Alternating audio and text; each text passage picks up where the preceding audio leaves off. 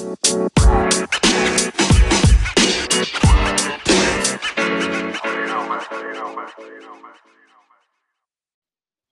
right. Welcome, everyone, to the Cover 3 Fantasy Podcast, coming to you from Akron, Ohio. Jason, Brian, and Toby here. Starting off the day with some news for you. The Red Rocket, Andy Dalton, was released by the Cincinnati Bengals yesterday. Brian, being the Bengals fan, tell us a little more about this move. Yeah, it was surprising to me, honestly. Obviously, I knew that Joe Burrow was going to be the quarterback of the future. I mean, you take him at 1-1 for a reason, but a lot of times, especially over the past 4 or 5 years, even a little bit longer, you've seen quarterbacks getting drafted high and then coming in and learning behind the existing quarterback for a little while, the incumbent. And so it was really surprising to me to see him cut at the very end of April. And so what I think that means is the team is probably going to struggle a bit early on. So personally for me, I'm downgrading all of the offensive weapons just a little bit. You've got this rookie quarterback coming in that is not able to meet with the team yet. They're doing these virtual workouts. So they're getting the playbook virtually. They're getting assignments that they're working on. And fun fact, Burrow is actually from like my hometown. And so he's working out every day. Like you can literally throw a football from my parents' house to where he is now. And so I'm familiar with what he's doing, and it's not anything all that difficult or complex right now. Like they're working on out routes with buddies, and like it's not what you'd really expect from solid OTAs from an NFL team. And so I guess I say all of that to say it hurts the chemistry that he's going to have with his receivers. It means there's probably going to be more dependence on Joe Mixon. So I guess that'd be the only guy that I'm not really downgrading. I think you might actually upgrade him a little bit in this case, knowing that Burrow is probably going to have to lean on that run game a little bit more coming into the season. And I think he'll figure it out and they'll get comfortable by the end of the year. But I think it unfortunately hurts guys like AJ Green and Tyler Boyd a bit. Yeah, it's unfortunate that Andy Dalton had to say bye-bye to Cincinnati, but it kind of opens up the door for a new era in Cincinnati. Joe Burrow is going to kind of get the raw end of the deal, not getting the full camps and everything like that to get acclimated and prepared for what the NFL is going to bring at him. Being the number 1 overall pick, they're going to disguise things that like he's never seen. The timing with the receivers is probably not going to be crisp, at least as crisp as he would like, starting out his career as the starter. And then also getting that chemistry, knowing his offensive line, knowing how they're going to shift, getting the line calls. There's so much that goes into being a quarterback that I could see him struggling maybe the first few games for sure, just trying to get acclimated to the speed of the game. I mean, we see it all the time. Rookie quarterbacks come in and the speed of the game, they look like deer in headlights. Mm-hmm. So Burrow, obviously, he's in a dynasty format. You got to take a flyer on him probably more sooner than later because you've probably already got part of your roster built. But he's one of those guys that, he's an older rookie, I guess you could say. He's had 5 years of sitting at college, and so he's not like a 3 years junior coming out of school, coming right in at 20, 21 Mitch years Trubisky old. With 11 career starts. Right. So he's seasoned, so those things aren't going to affect him as much, but, he is going to get the raw end of the deal on this. Yeah. On the flip side, the ADP of Julian Edelman is going to be rocketing up as the Red Rifle joins the Patriots before too long is my expectation, unfortunately. Yeah, I think if Andy Dalton joins the New England Patriots, obviously there's been talks of that, or the Jacksonville Jaguars. If he goes to the Patriots, I think that helps Edelman, that helps N'Keal Harry, could help, a few different people there have some kind of fantasy relevance again. Obviously, we have a little more faith in Andy Dalton as a formidable option at quarterback over Jared Stidham or Brian Hoyer. Did you say formidable? Decent, yeah. Okay. I mean, I'm not saying he's going to be a top 10 guy, but he's decent. Okay. And as you pointed out with Joe Burrow, I mean, everyone always talks about with rookies coming in that reps are key, especially for quarterbacks when you're working with new weapons. So it's going to be critical, him missing those reps with AJ Green, with Tyler Boyd, with T. Higgins, Joe Mixon. I mean, missing those are really going to hurt him. Yeah. But I think he's going to be fine. Obviously, as you pointed out, I would expect a slow start maybe, but I think he's going to be fine. The weapons will be fine. That's actually a good point. I failed to mention T. Higgins.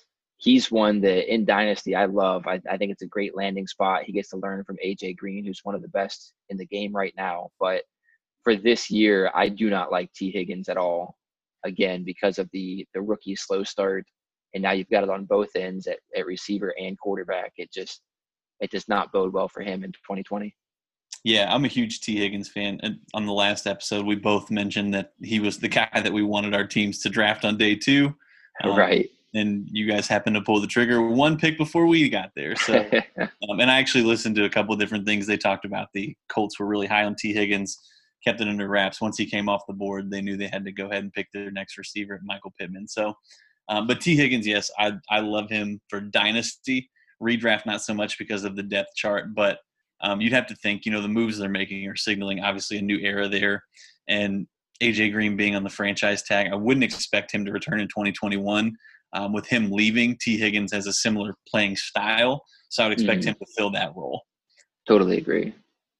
But yeah, I think the Dalton move kind of shocked because, not that I expected Andy Dalton to start, but having a veteran like him on the bench in the event that something were to happen, an injury, or even just to help coach, that was a little bit shocking. So I think in doing that, they were probably doing Andy a solid, letting him go somewhere else to hopefully play as opposed to just riding the pine. Also in doing so, I think they showed Joe Burrow that we've got full confidence in you, that we're handing you the keys, we're burning the bridges, there's no other option, you're doing this thing. Yeah, the other option is Ryan Finley, and we unfortunately saw what that looks like last year. Yikes. Woo. Yeah, we did. Yeah, so Joe Burrow, where do you guys think he finishes this year, quarterback rankings? I've got him probably finishing, I would say, top 15 based off of volume of throwing. Wow. More so than anything. I think he'll be around 15. Probably no higher than 13, but I would say 13 to 17, somewhere in there. Wow. So the good news for Joe Burrow is the defense is not very good. And so he's going to have to throw the ball to keep them in games. The bad news is the offensive line is not very good. And he's going to be trying to stand behind that, throwing them into games.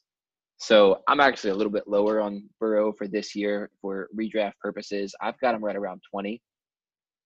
I think if he finishes any higher than 20, to me, that's a win. And as a fan, I'd be very happy with that. Like I said, it's a bad defense, a bad offensive line.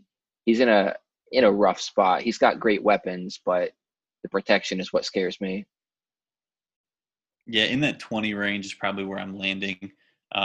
When you're talking about guys that he's around there, like Kirk Cousins, Sam Darnold, Ryan Tannehill, I'm comfortable taking him around those guys. Mm-hmm. He has the potential to finish higher with those weapons, but as we pointed out, there's obviously some concerns there. The other big news this week, they were very open about it, but the Jags were trying to trade Leonard Fournette leading up to the draft. I kind of expected him to be dealt on draft day at some point for a pick. Didn't end up getting a trade to work. And then this week did not pick up the 5th-year option for him. So that would seem to signal the end of his time in Duval. Jason, where does he end up this year? Hopefully he ends up still the starter by the end of the year. They seem to not really be favoring him too much. I would venture to guess he's definitely falling fast on most depth charts as far as fantasy is concerned. I would venture to guess he'll probably still be top 20, but I would venture more towards the 20 at this point based off of They're really trying to cause conflict with him and him in return. So the relationship there is not very good. I like him from the start of this season, and it just seems to be snowballing downward. So I would say 20 would be the spot where I'd see him ending up. Yeah, I like him around 15 myself. For me, honestly, the bigger concern is that they brought in Chris Thompson. Obviously, you don't want to see a team decide that they don't want their running back next year. I mean, that's not to say that he won't come back. They could obviously franchise tag him.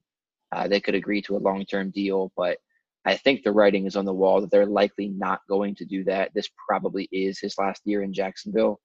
But the Chris Thompson signing concerns me more for redraft because last year Fournette had 100 targets, and in the 2 years prior he hadn't had over 50, and so they were clearly making it a point to get him the ball in any way possible. But you don't bring in a guy like Chris Thompson to not get him on the field on third downs and make him your pass catching back. That's what he does. That's a specialty. And so to me, that means that Fournette is going to fall back into more of that like Marlon Mack kind of role and spot in the fantasy rankings where, it's a guy that gets volume and on the ground, but probably not near as involved in the passing game anymore. And so you can expect over 1,000 yards. You can expect probably 8 to 10 touchdowns. But for me, I think that's probably going to put him around 15. Yeah, I mean, I'm a huge Leonard Fournette fan. Loved him in college, loved him coming out. Wanted the Colts to get him. The Jaguars ended up taking him, divisional rivals. But I think it just seemed like a dysfunctional relationship from the beginning. Obviously, they gave him a lot of work, but it seems like there's always something in the headlines with a problem between him and upper management, coming from both sides.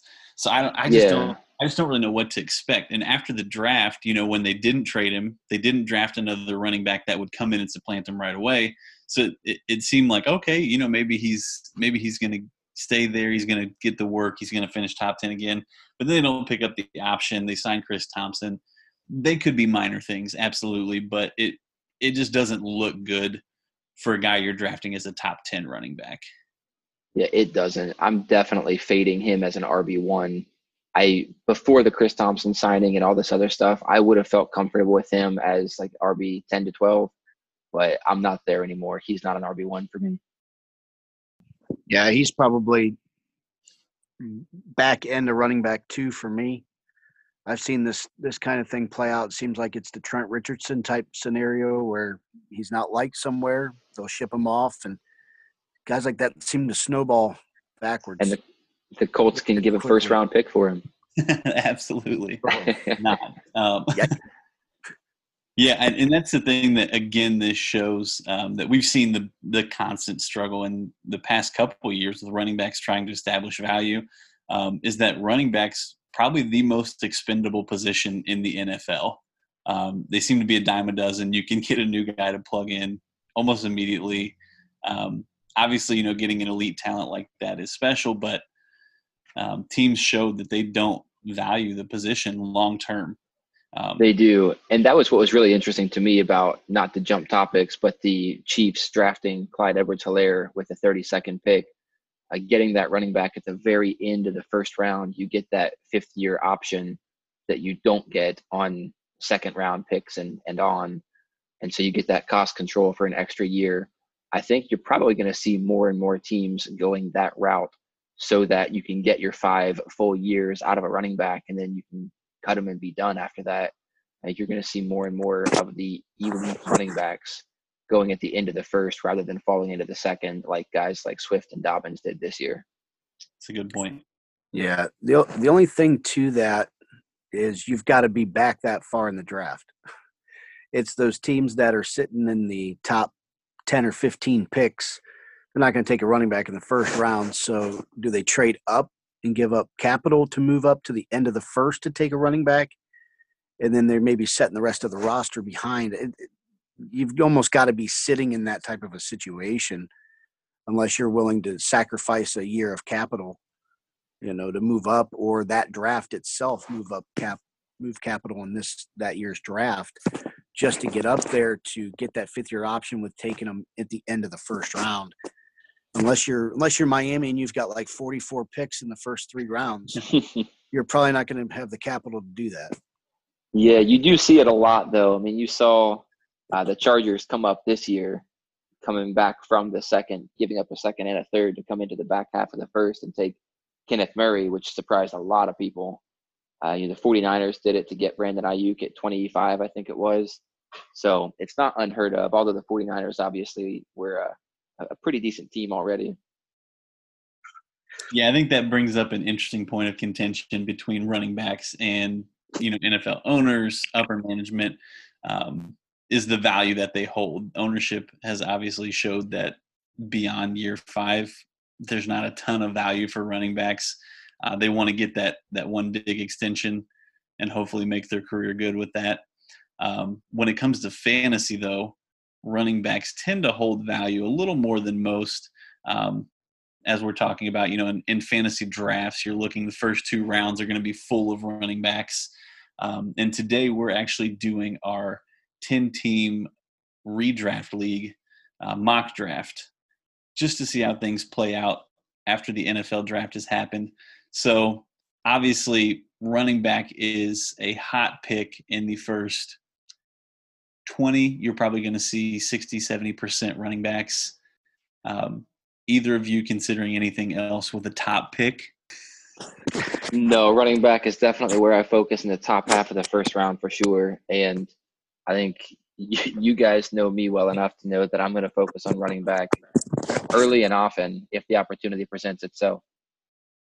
Yeah, so jumping right in, we're going to get started with the draft. Looks like we're getting started in just a moment. Jason's going to be picking 2nd, Brian will be picking 5th, and I will be picking at the 8th spot. So give a little variation there. I'll let you see different positions and what the thought processes are going into it. So it looks like we're almost up with Jason on the clock. So not shocking, Christian McCaffrey went number 1. So my thought process here is, do I go with Barkley, or do I go Elliott, or do I take my Alvin Kamara pick?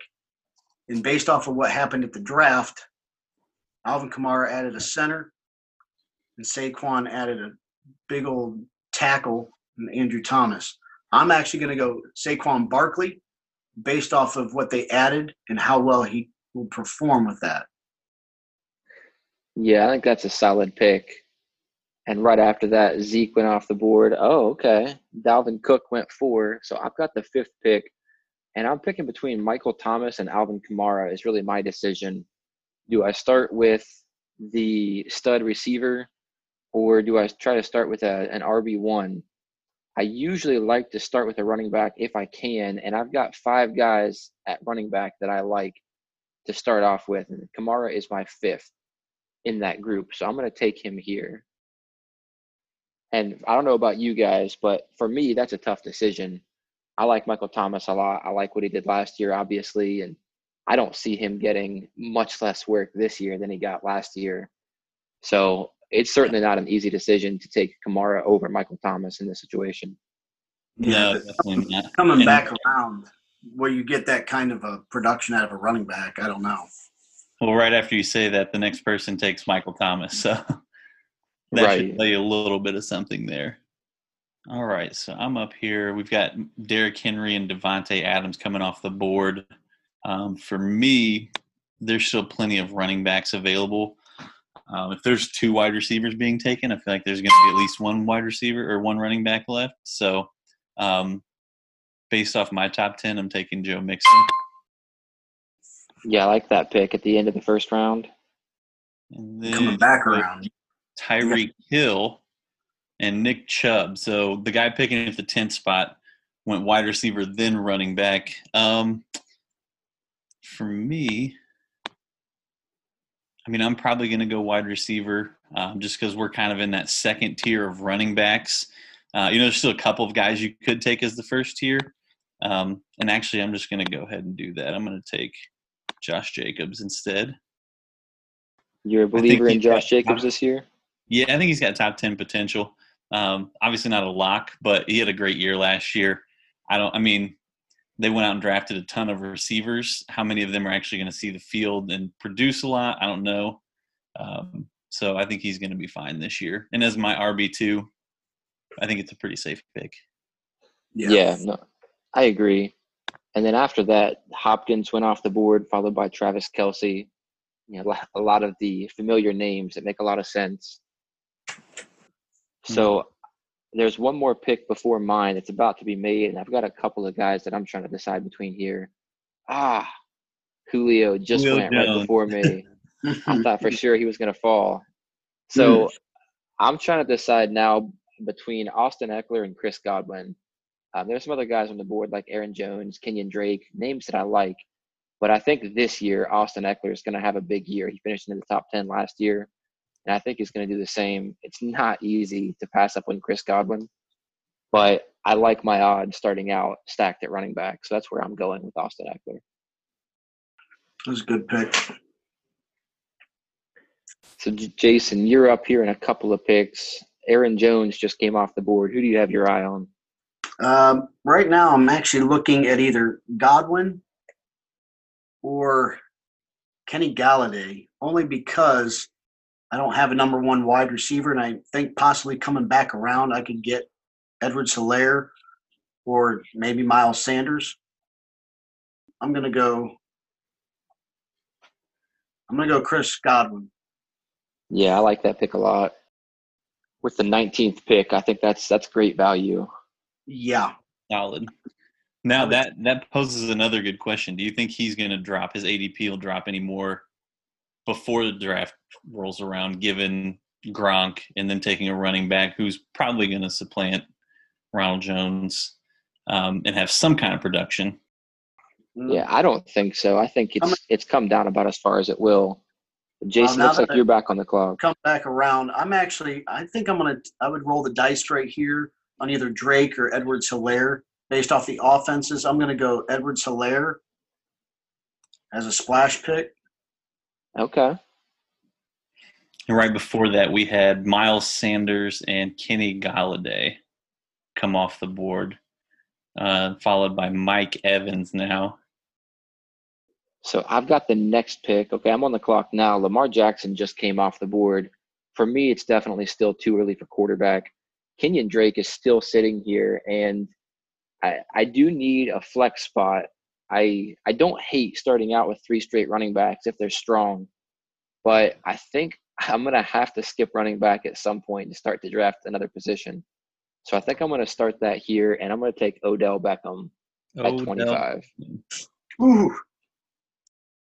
Yeah, I don't mind. I don't know that he's going to have a fantastic – I mean, he didn't have a bad year last year. He had a worse year than people predicted, but – still over 1,000 yards, still was fine. In second year in the offense, you'd expect a little better, but of the guys there, he probably provides the most upside. Yeah, my only concern with Odell Beckham is almost 10% of his production came off of one catch. Just going to throw that out there. Yeah, we don't talk about that. No, I think he's going to have a much better year this year. Man, so I'm in a tough spot here. There's not really – I mean, the top wide receivers on the board, Juju, DJ Moore, Adam Thielen, Amari Cooper. I'm probably going to take Amari Cooper. I think, obviously adding CeeDee Lamb hurts him a little bit, but of the guys that are available, he's probably the number one that's there. Yeah, he seems like the safer option at least. I personally don't trust DJ Moore or Juju more than him. So Patrick Mahomes and Devin Singletary just came off the board, and now, Toby, you're up again. So I'm looking at another wide receiver. I mean, I guess that's – my strategy varies time to time, but this one would go as running back, wide receiver. I'm actually going to reach down a little bit on the list and go with Keenan Allen. Okay. That's good value there at 32. I like that. Yeah, I'm just not comfortable with Juju, A.J. Brown. I understand Tyrod is hypothetically going to be the one throwing in the ball, but I'm a little more comfortable with Keenan Allen just volume-wise still. For sure. I mean, it could end up being Herbert throwing him the ball at some point too. I hope not. So after Allen came off the board, he was followed by Melvin Gordon and Le'Veon Bell. and then Juju just came off the board. So now I'm up. I've got 2 running backs and 1 receiver. And for me, again, DJ Moore is still there. A.J. Brown is still there. I'm going to go for a guy, though, that I think a lot of people are low on or lower than they should be. A guy that I love, and I think he's only going to improve, and that is my little Cooper Kupp. Yeah, we'll see how he bounces back from injury. If he can stay healthy this year, obviously Brandon Cooks leaving a lot of targets there to be had. Yeah, I'm sitting here. I got 2 running backs, Saquon and Edwards-Helaire. I've got Godwin. I'm actually going to reach down a little bit and go for a wide receiver 1. I'm actually going to take a Devontae Parker based off of the workload he's going to get. Okay. Based off the other receivers. That's a brave pick right there. I know that Preston Williams, when healthy, is kind of vying for a lot of those targets in Miami. So you think that Parker's the guy? Yeah, based off of the fact more than likely Tua won't play. If he does play, he's going to probably go to him, I would imagine, considering he's the veteran receiver on that team. Parker was another one of those guys that he had a good second half of the year last year. Decent start, but good second half. And he was one that I feel like we've been waiting past, 3 years now for him to finally have a good year? As a Dolphins fan, 3 plus probably 2. So probably 5 years we've been waiting on that. He had his breakout in year 5. It was really rare. I'm going to actually, because of my roster, I'm actually going to go with Sutton as another wide receiver off the board. Yeah, that's who I thought you might go with the first time when you took Parker. Yeah. So Chris Carson just came off the board. I've got one more pick until mine. Jonathan Taylor just came off the board. That's who I wanted. I was going to say that I was between Jonathan Taylor and Leonard Fournette here, but I guess that makes my decision a lot easier. There's some news with Leonard Fournette here over the last 24 hours or so that he did not have his 5th year picked up, and they signed Chris Thompson. Neither of those are great things for him. But in my flex, I'm comfortable having Leonard Fournette there as my RB3. I mean, you know he's still going to get work. That's not the question. But is it going to be to the max capacity it was before Chris Thompson showed up? I don't know. Yeah. No, I think he's going to lose some targets for sure. I mean, before last year when he had 100 targets, he never had more than 50. So I think that number will come back down with Thompson coming in as a 3rd down back.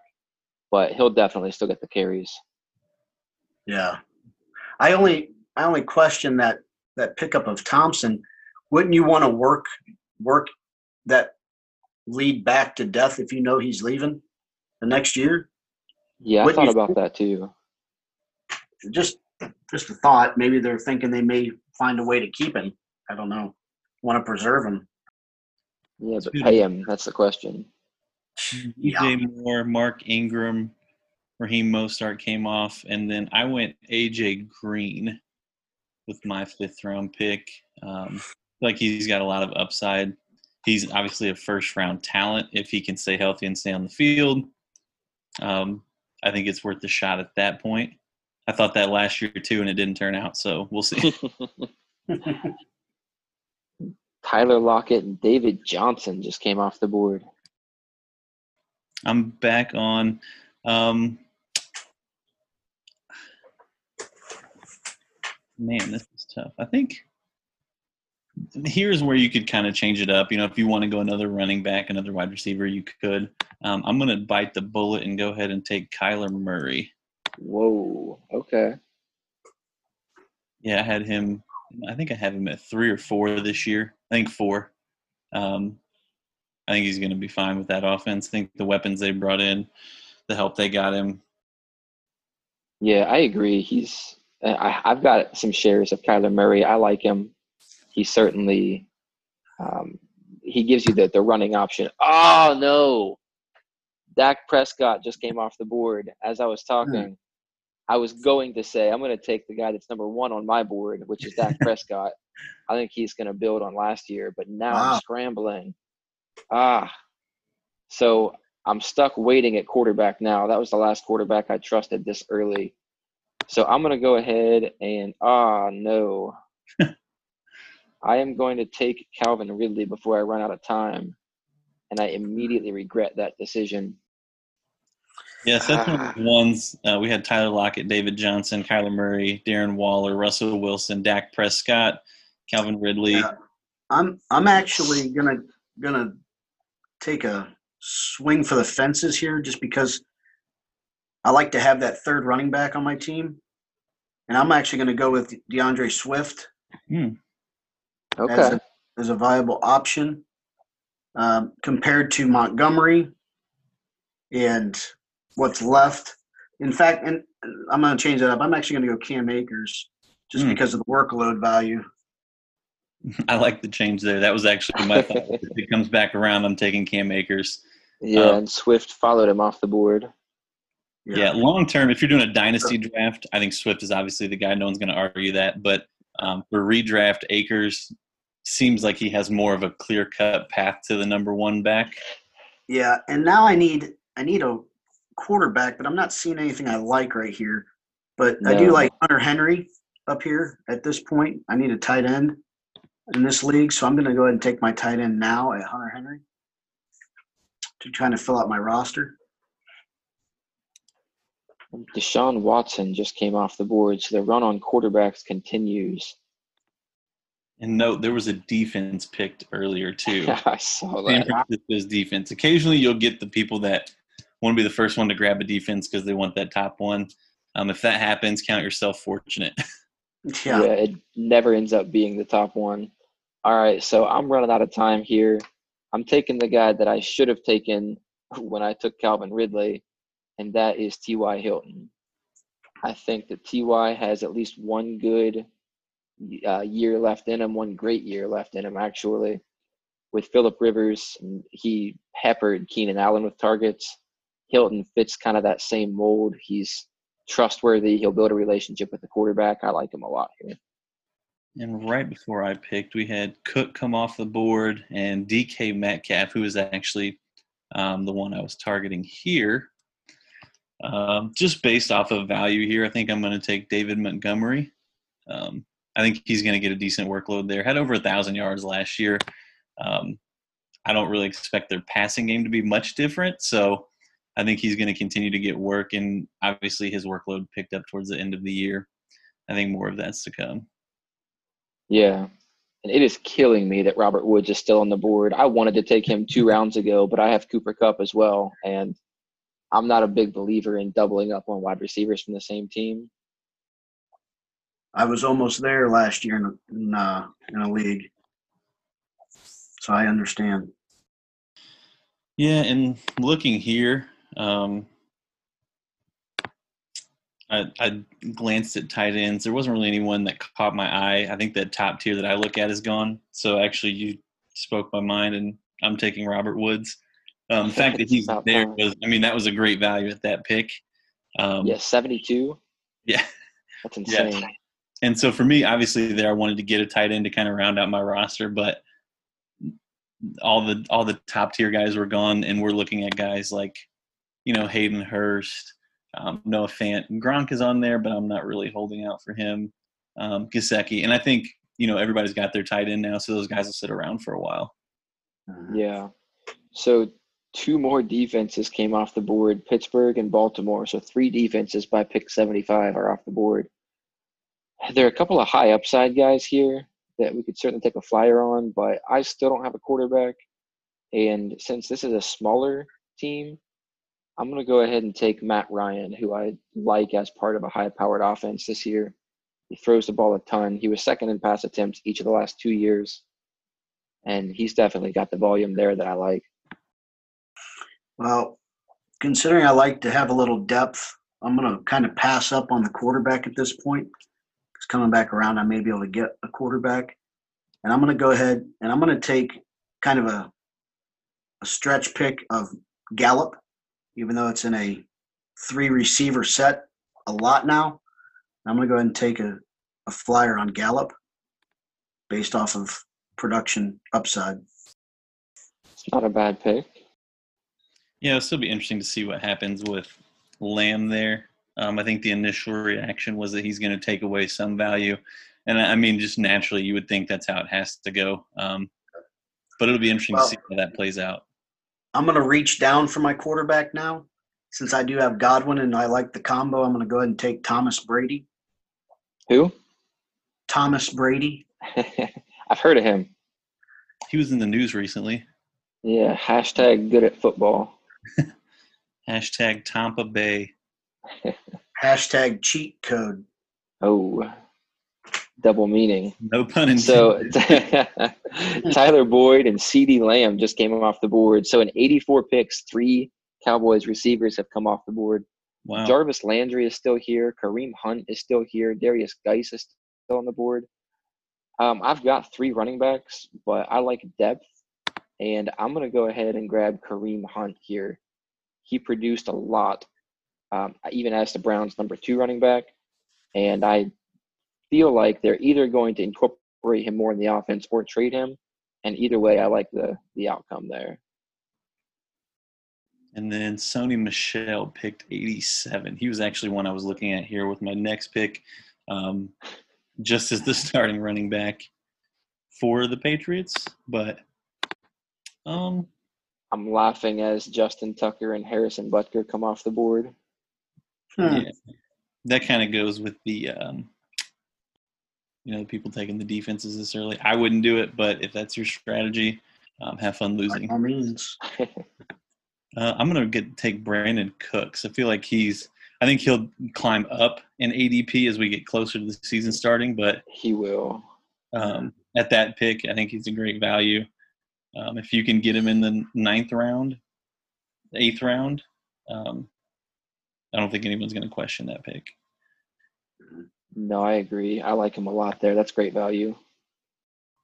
And then here, it may be a little bit of a stretch. Taking it more as handcuff. I've got 3 solid running backs, I feel like, so I'm going to take J.K. Dobbins on the off chance that Mark Ingram gets injured, as he has the past few years.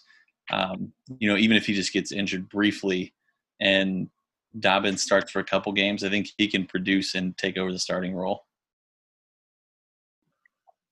Austin Hooper finally came off the board right before I was picking, which is good because I was slowly talking myself into taking him, and I really just don't feel like he's going to produce this year. But I do still need a tight end. There's a couple of guys out here that I'm considering: Noah Fant, Hayden Hurst, and Mike Gesicki. I'm actually really surprised at how high Hayden Hurst's ADP has risen already. But I'm going to go ahead and take Noah Fant, who I think has a little bit more upside potentially this year after the draft, bringing in Jerry Jeudy. They're really stretching out that offense. Yeah, I'm sitting here looking at Marquise Brown. There's Julian Edelman there and Jordan Howard starting running back. Add a little bit of depth at the running back position. How much work will he get? Will Burita take a lot of his production?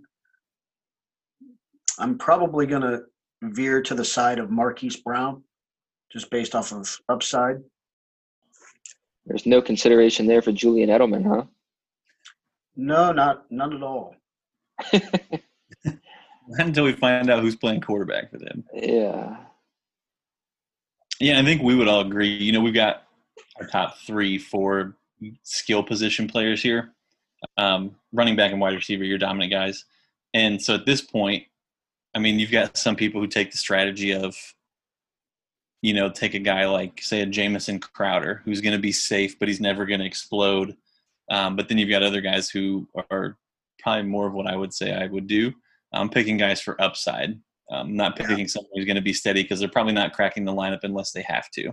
Just for depth's sake at running back, I'm going to go ahead and take Jordan Howard now as simply a starting running back as my 4th running back. In case of injury, I have someone I can plug and play.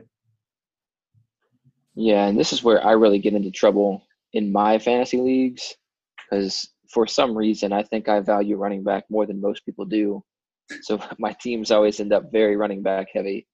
I'm looking at one guy on the board in particular that I would love to get, but I've already got 4 running backs. So at this point, I've got 3 bench spots left open. I know I need a backup quarterback. I really need a backup tight end because I don't know if Noah Fant's going to be the answer all year. But at this point, Keyshawn Vaughn is too tempting to pass up. The upside that he offers there, he was drafted reasonably high.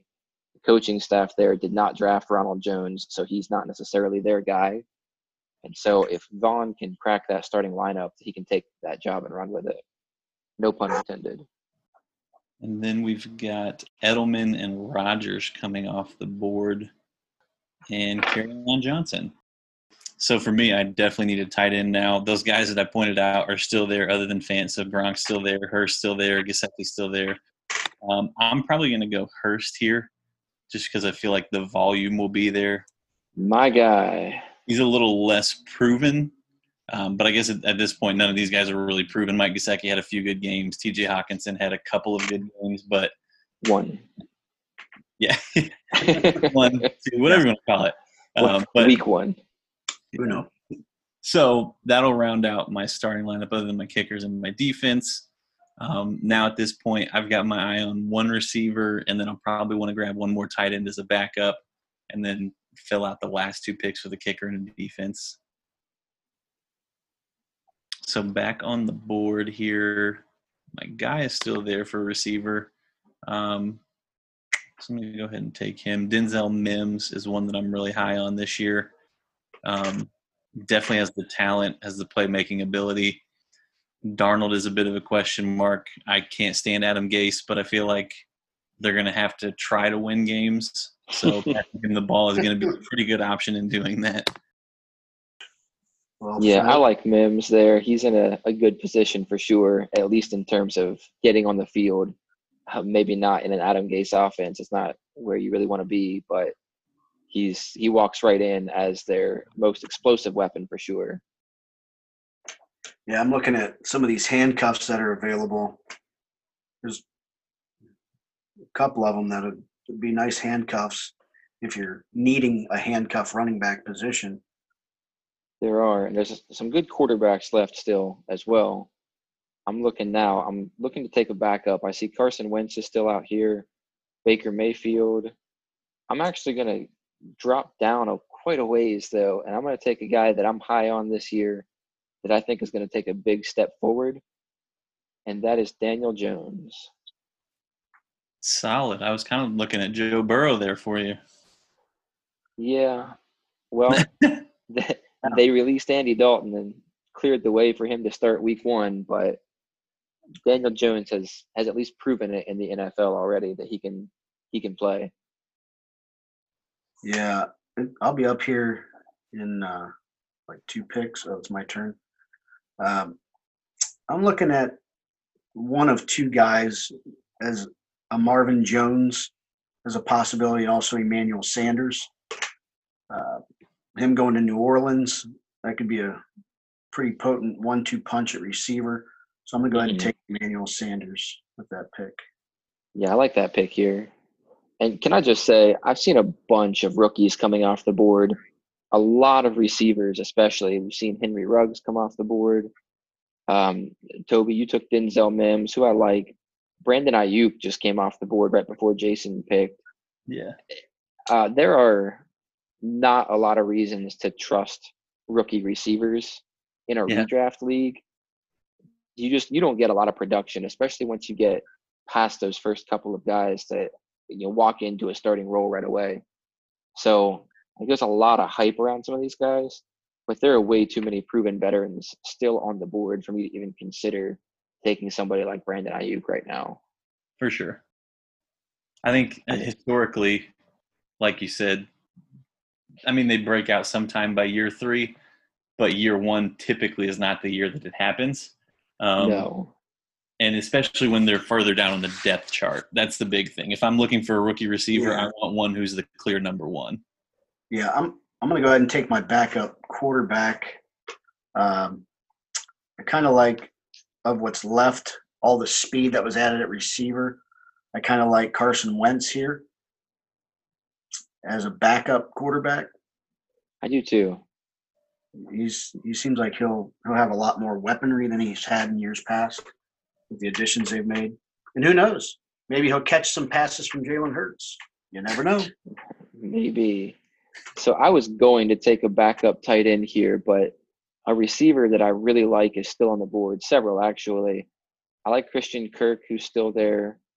Obviously the addition of Hopkins is going to hurt him a bit, but he's still going to get his targets. But the guy that I really like here is Deontay Johnson. He really came on towards the end of the year with Pittsburgh last year. Roethlisberger's back. I think at 125, he is a solid pick. Definitely solid pick. Mm-hmm. You didn't want Mr. Hamstring Will Fuller at that No, spot? I don't think I trust him to stay healthy at this point, although he did just come off the board. He did just come off the board.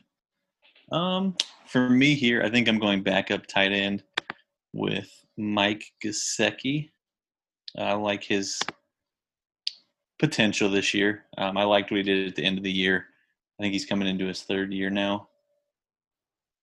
So we're going to go with him. I could have went backup quarterback, but for me, Kyler Murray is a good enough quarterback. I'm not playing another quarterback unless it's his bye week. So I will then stream the option, whereas my tight end, Hayden Hurst, is a little more unproven. So, in the event he's not working out, he's droppable, can grab another quarterback, then it's not a big deal. But yeah, and Gesicki was the guy that I was looking at there as well when I took Deontay Johnson. That's who I was going to take, but I figured I would go ahead and pull the trigger on Johnson and then stream another tight end if I need to later. Yeah, I know I've only got 2 picks left, so obviously I'm going defense and then kicker to fill out my roster. I'm looking at these defenses, and I don't know. With all that's been done over the weekend with the draft, it's hard to gauge exactly what they're going to look like when they're on the field at this point. But based off of last year and what they've added in certain teams, I'll probably end up going the Browns at this point. wow. I'm picking before you are, so I don't know. No, I'm actually looking at defense here as well, and there are a few that are higher ranked for me, or at least in terms of ADP, but I'm going to go with the New Orleans defense here. So I passed on the Rams, on Kansas City, Minnesota. I think for me at this point, Minnesota is more of a name for defense than a true consideration. I don't think they're as good as people think they are after losing multiple defensive linemen and their starting corners. I would agree.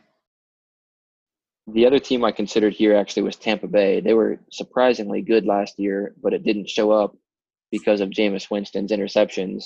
Yeah. They were last in the NFL in average field position.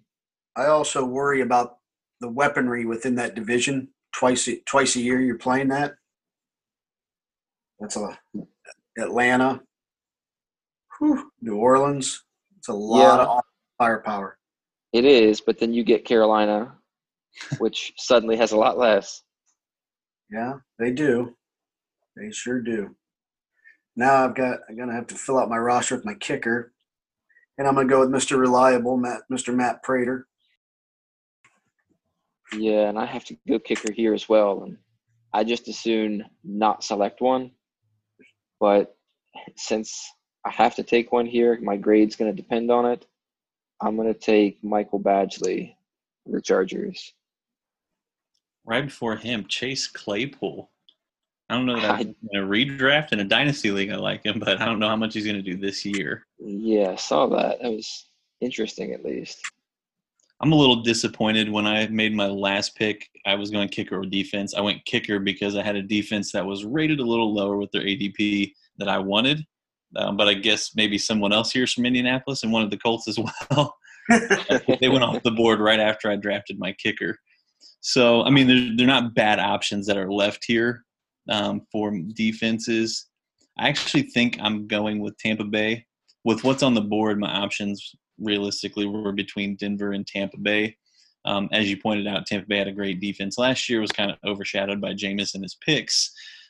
Having a better offense this year, I think, helps keep the defense off the field a bit more.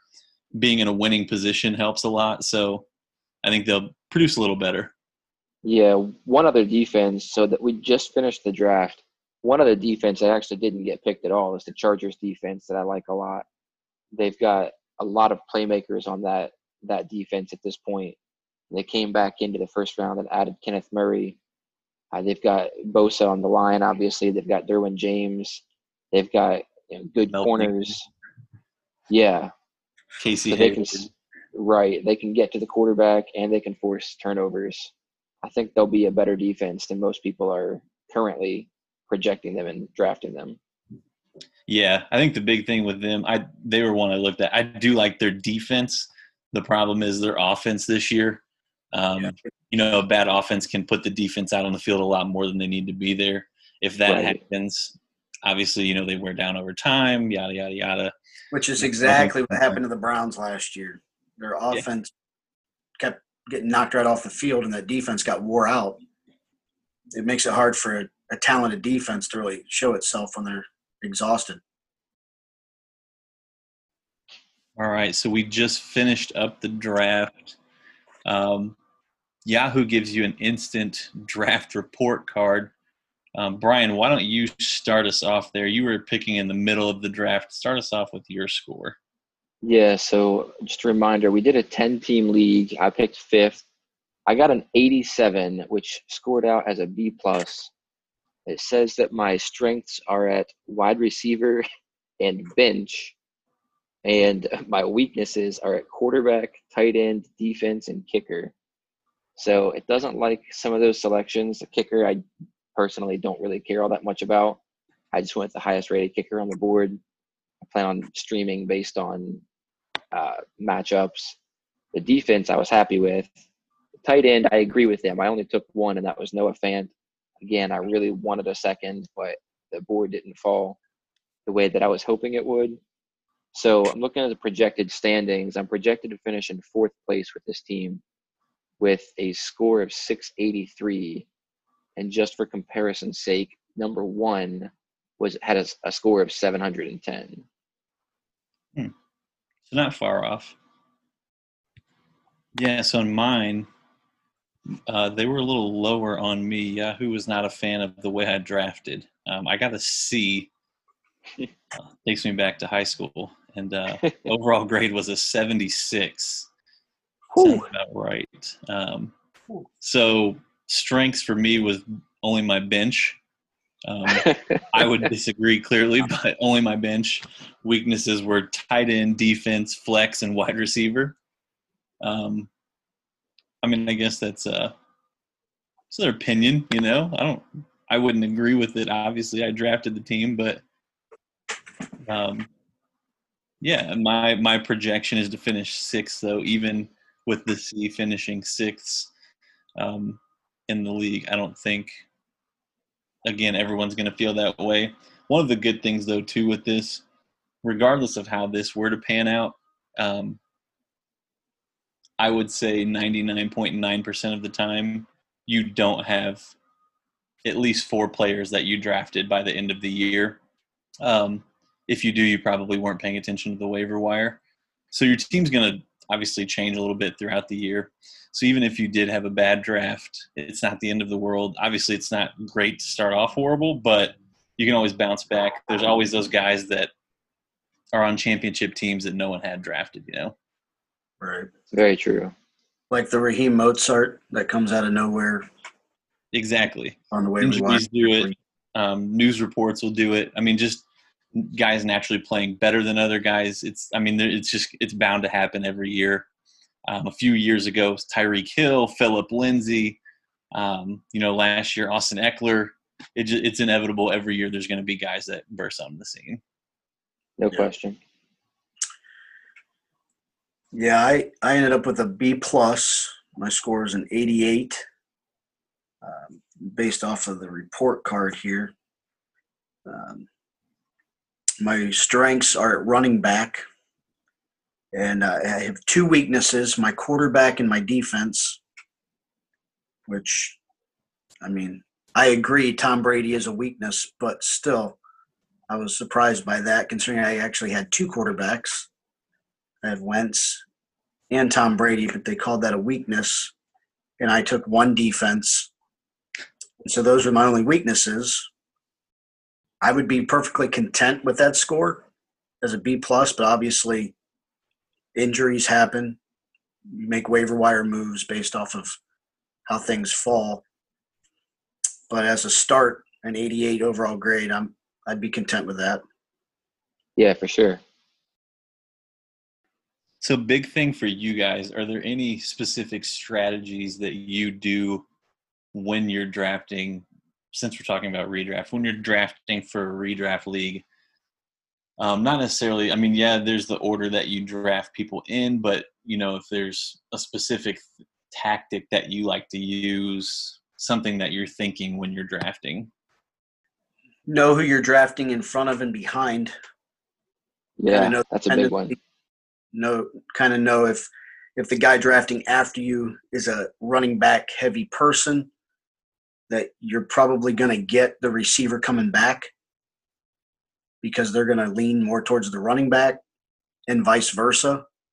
Person in front of you, knowing, okay, they're going to probably go receiver here, so you can kind of look past the top receiver possibly on your list. If you're wanting to go receiver, drop down one because you're expecting that guy to go. If not, he's still there. And also, if they're in front of you and they're more of a running back heavy person and you're looking receiver, you can count on that top receiver still being there more often than not. Yeah, for me, it depends entirely on where I'm picking from. I mean, obviously, if I'm picking in the top 3, I'm going running back. In a redraft that's not like a super flex, I'm going running back every time because I'm getting Zeke, Saquon, or Christian McCaffrey. So I feel really good about that. It's once I get into 4 and 5 that I start to question that a little bit. And that's when I'm looking at Dalvin Cook and Alvin Kamara, but then I'm also kind of considering Michael Thomas. More often than not, I still go running back if I'm picking in the top 5. After that, I'm almost certainly going receiver if I'm picking in the back half of the first round, and then letting whatever running back doesn't go fall to me there towards the top of the second. So getting a guy like Michael Thomas or Devontae Adams there towards the back half of the first, and then coming back around with a Joe Mixon or a Nick Chubb, somebody that I still feel comfortable with as an RB1. Yeah, I agree. For me, probably the first 4 picks are going to be running backs and receivers, unless one of the top 2 guys in a quarterback or tight end situation falls to the 4th round. If Lamar Jackson's there in the 4th round, I'd probably take him. George Kittle or Travis Kelce are there, I'd probably take one of them over a mid-tier receiver.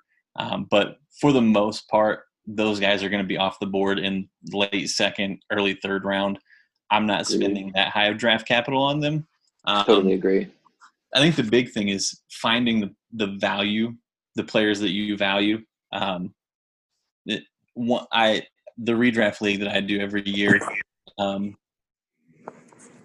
hate to say it, you may not be as fortunate, but a lot of the people in that league will show up to the draft with the ESPN top 300 cheat sheet or the positional cheat sheet. I don't use that. I have my own ideas, but I have that sheet out and I'm marking people off so I can see when there's a guy that's, maybe he's RB15 and say it's someone like a Miles Sanders and I'm not a big fan of him, but I like a guy who's listed on that sheet at RB30 as a potential later round guy. I know I can wait because none of them are looking at that person. I think like you guys both pointed out as well, knowing who you're drafting with, but then also paying attention. A lot of people don't pay attention to other people's picks. They draft when they're on the clock, but they don't pay attention when other people are picking. And they, as Jason pointed out, if somebody's got 2 running backs and you're heading into the 3rd round, chances are they're not taking the 3rd running back. Unless it's me. There's that off chance they could. Yeah. If you're drafting with Brian, again, know your personnel, but that's right. More than likely, you can see what other people are picking, see where the runs have been, and take the best value player there. Yeah. Yeah, and then you also have the people that you also need to know that are going to do the shock picks. Every league seems to have 1 or 2 guys that it takes somebody that may have been like a 2nd round guy that'll go 1st round, I mean, I'm talking like mid to late second round guy. And you just kind of scratch your head and go, really? And that kind of opens up the board for you a little bit to be a little more aggressive. If you were thinking maybe go running back at 9 and 10, you may be able to say, you know what? I may be able to still get a running back coming back in the third that I might like. So I can be aggressive and go receiver in round 2 if it's there. Yeah, for sure. That's probably the biggest piece of advice is to be flexible. It's great to go in with a strategy and have a plan for what you're going to do. But Jason, to your point, if somebody pulls a shock pick like that in front of you and somebody falls that you weren't expecting, there's no reason not to deviate from your plan to take somebody that you did not expect to be there. Absolutely. And that's coming from experience. Yeah, it is.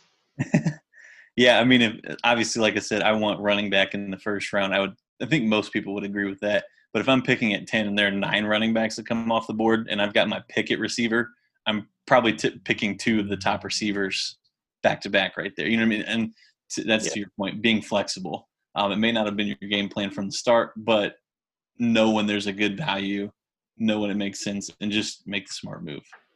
Yeah. So given what we just talked about there, where do you guys like to pick? If you got to pick your drafting spot, where do you prefer to be? In this year's draft? Oh boy. I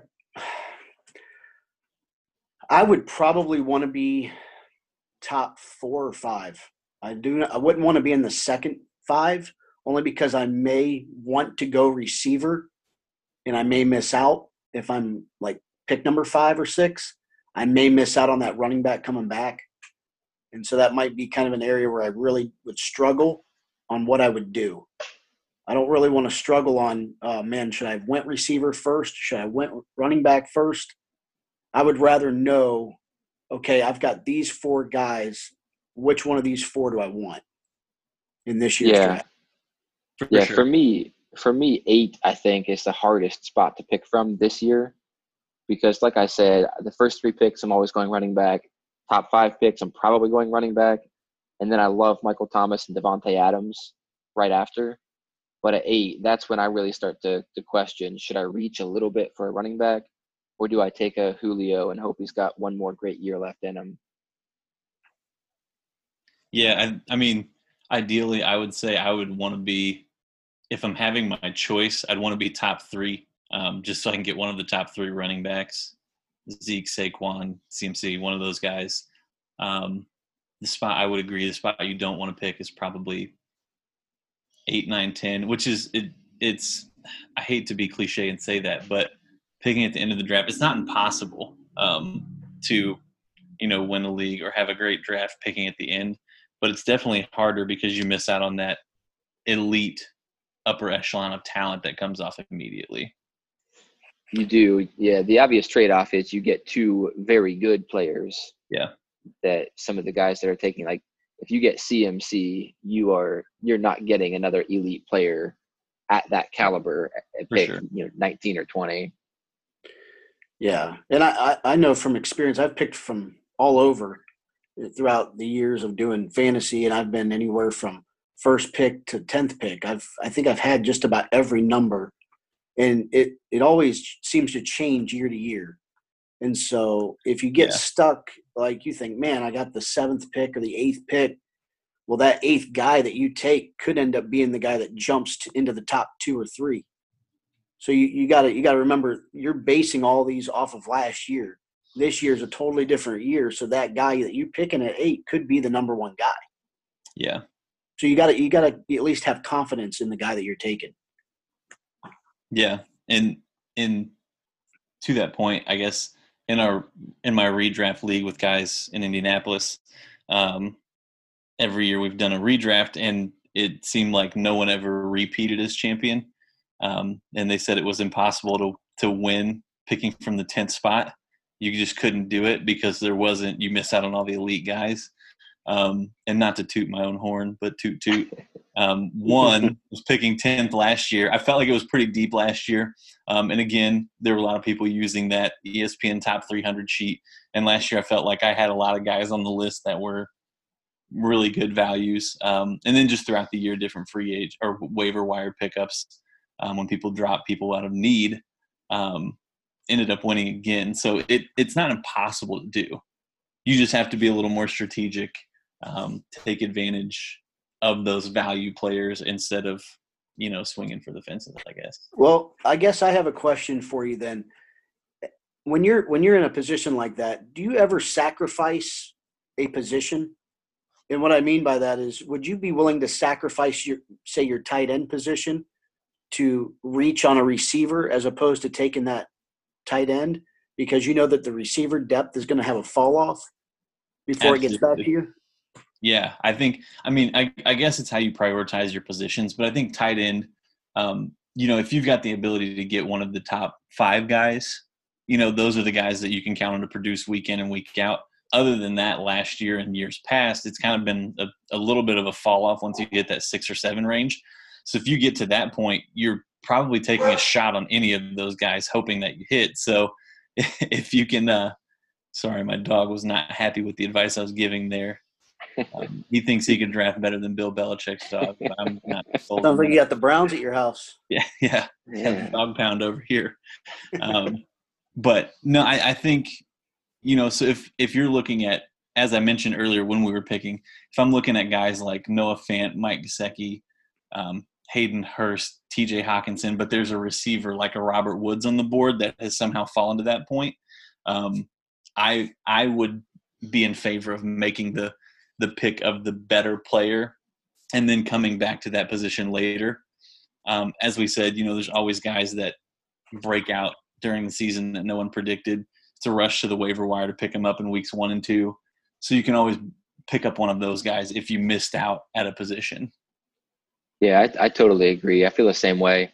I like to draft more for value than for need, which is why I usually end up being the guy that takes 3 running backs to start a draft, or something like that, where I might take a quarterback or a tight end a lot later than most other people, because I'm loading up on those positions that are harder to get good production from. And so if I have 3 or 4 running backs that I'm able to grab towards the top of the draft that I really trust, it's a lot easier to ride 3 strong running backs to a title than it is 1 running back and a pretty good tight end and quarterback. I mean, obviously the exception being if you grab Mahomes and Kelsey, then you're in good shape there. But short of getting guys like that, I'm looking to sacrifice those positions a little bit. I like, at least right now, I like looking at somebody like a Dak Prescott in like the 6th round, where he's been falling in a lot of mocks that I've been doing. I'm comfortable with him at that point. To me, I don't feel comfortable taking guys like Mahomes and Lamar Jackson as high as they're going with the quality of running back and receiver that's still on the board there. And so like I said, I'm loading up on those positions and letting tight end and quarterback fall. Yeah, just to throw a little wrench at you a little bit, the last 2 years, guys that have had Mahomes and Lamar Jackson more often than not have won their league. And so, not saying that happens every time, but at some point you got to be willing to pull the trigger on a guy like a Lamar Jackson and Mahomes. Where would you put that line that you have to take that quarterback because he's fallen to? What round would you say, okay, this is far enough, I've got to take this guy? For me, I think, like I said earlier, it's probably the 4th round on a guy like that. They're usually going in the 2nd or 3rd round. So if they make it to the 4th and I've already got, either 2 solid running backs and a wide receiver or 2 wide receivers and a running back, I'm good with taking them there. But I don't, it's always tough.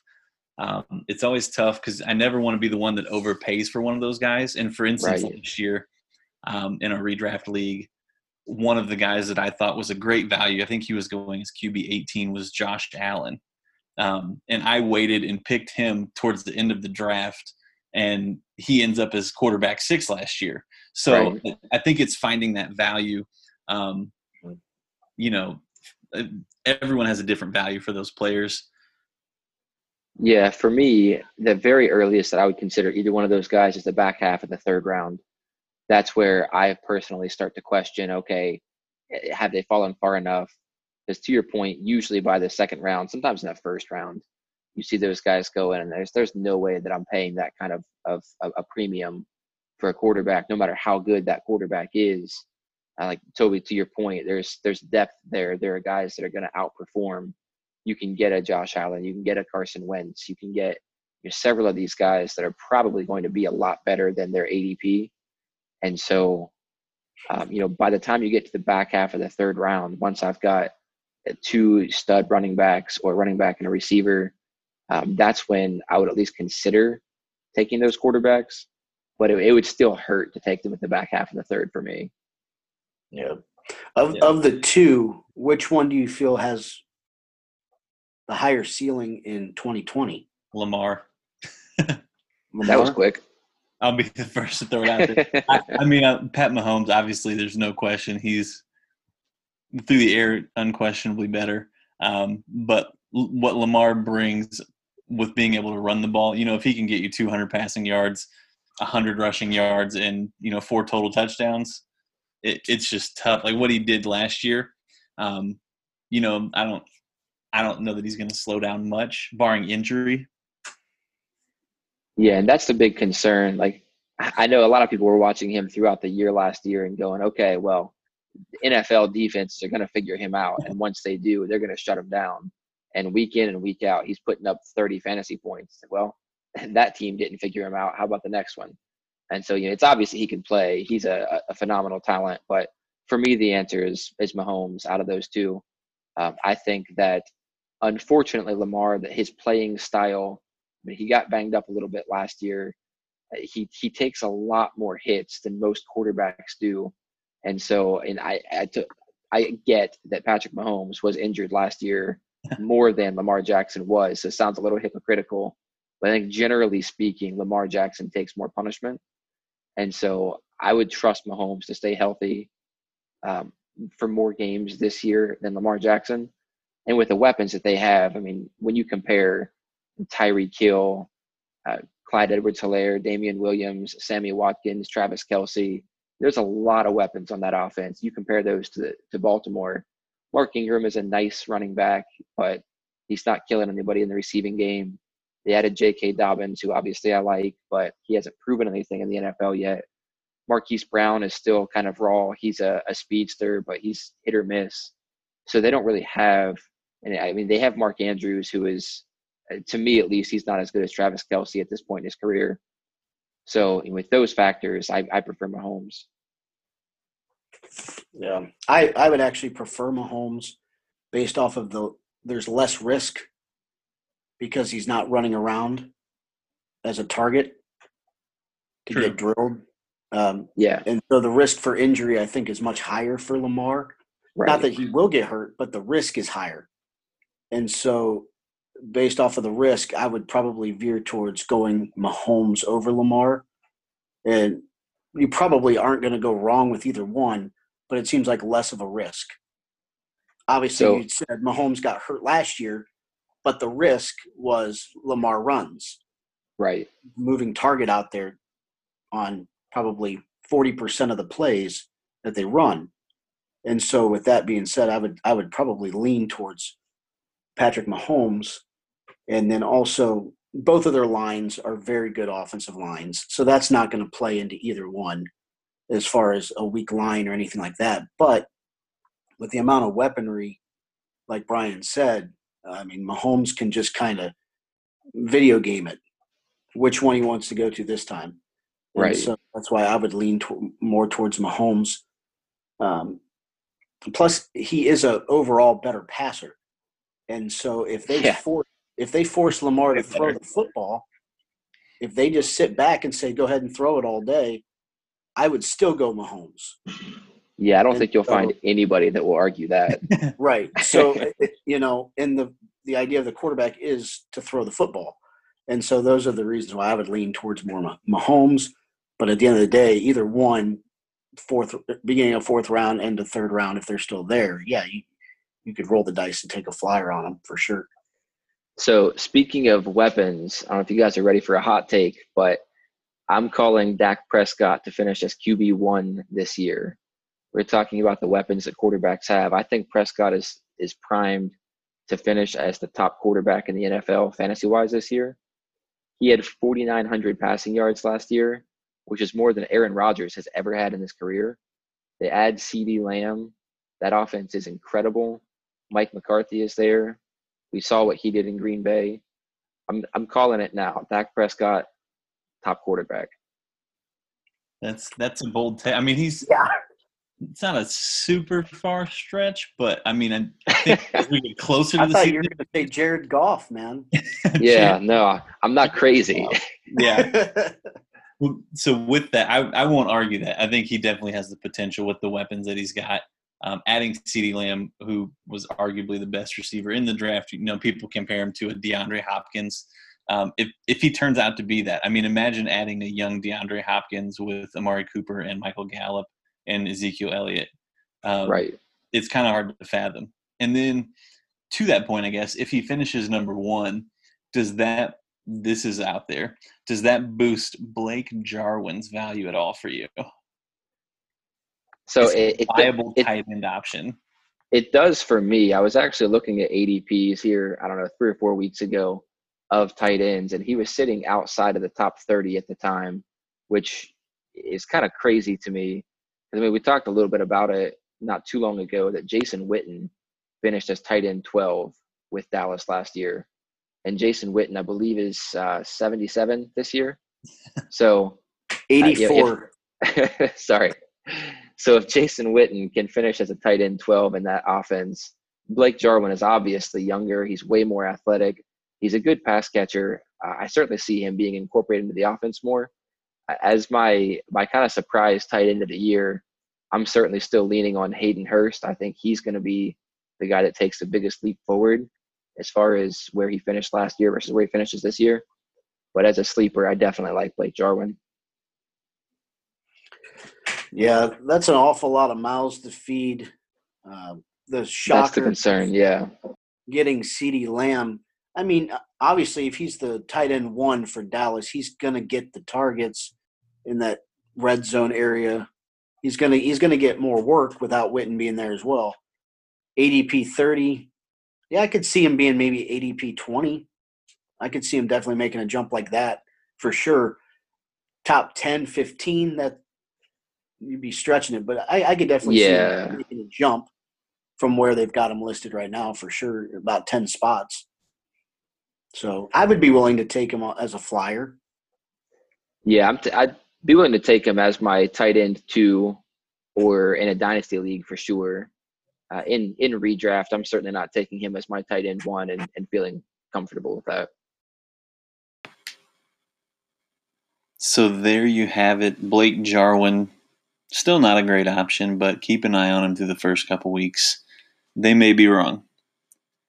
And that does it for today's episode. Don't forget to subscribe to the podcast. Leave a review. Also, follow us on Instagram for more content at Cover3 Fantasy Podcast.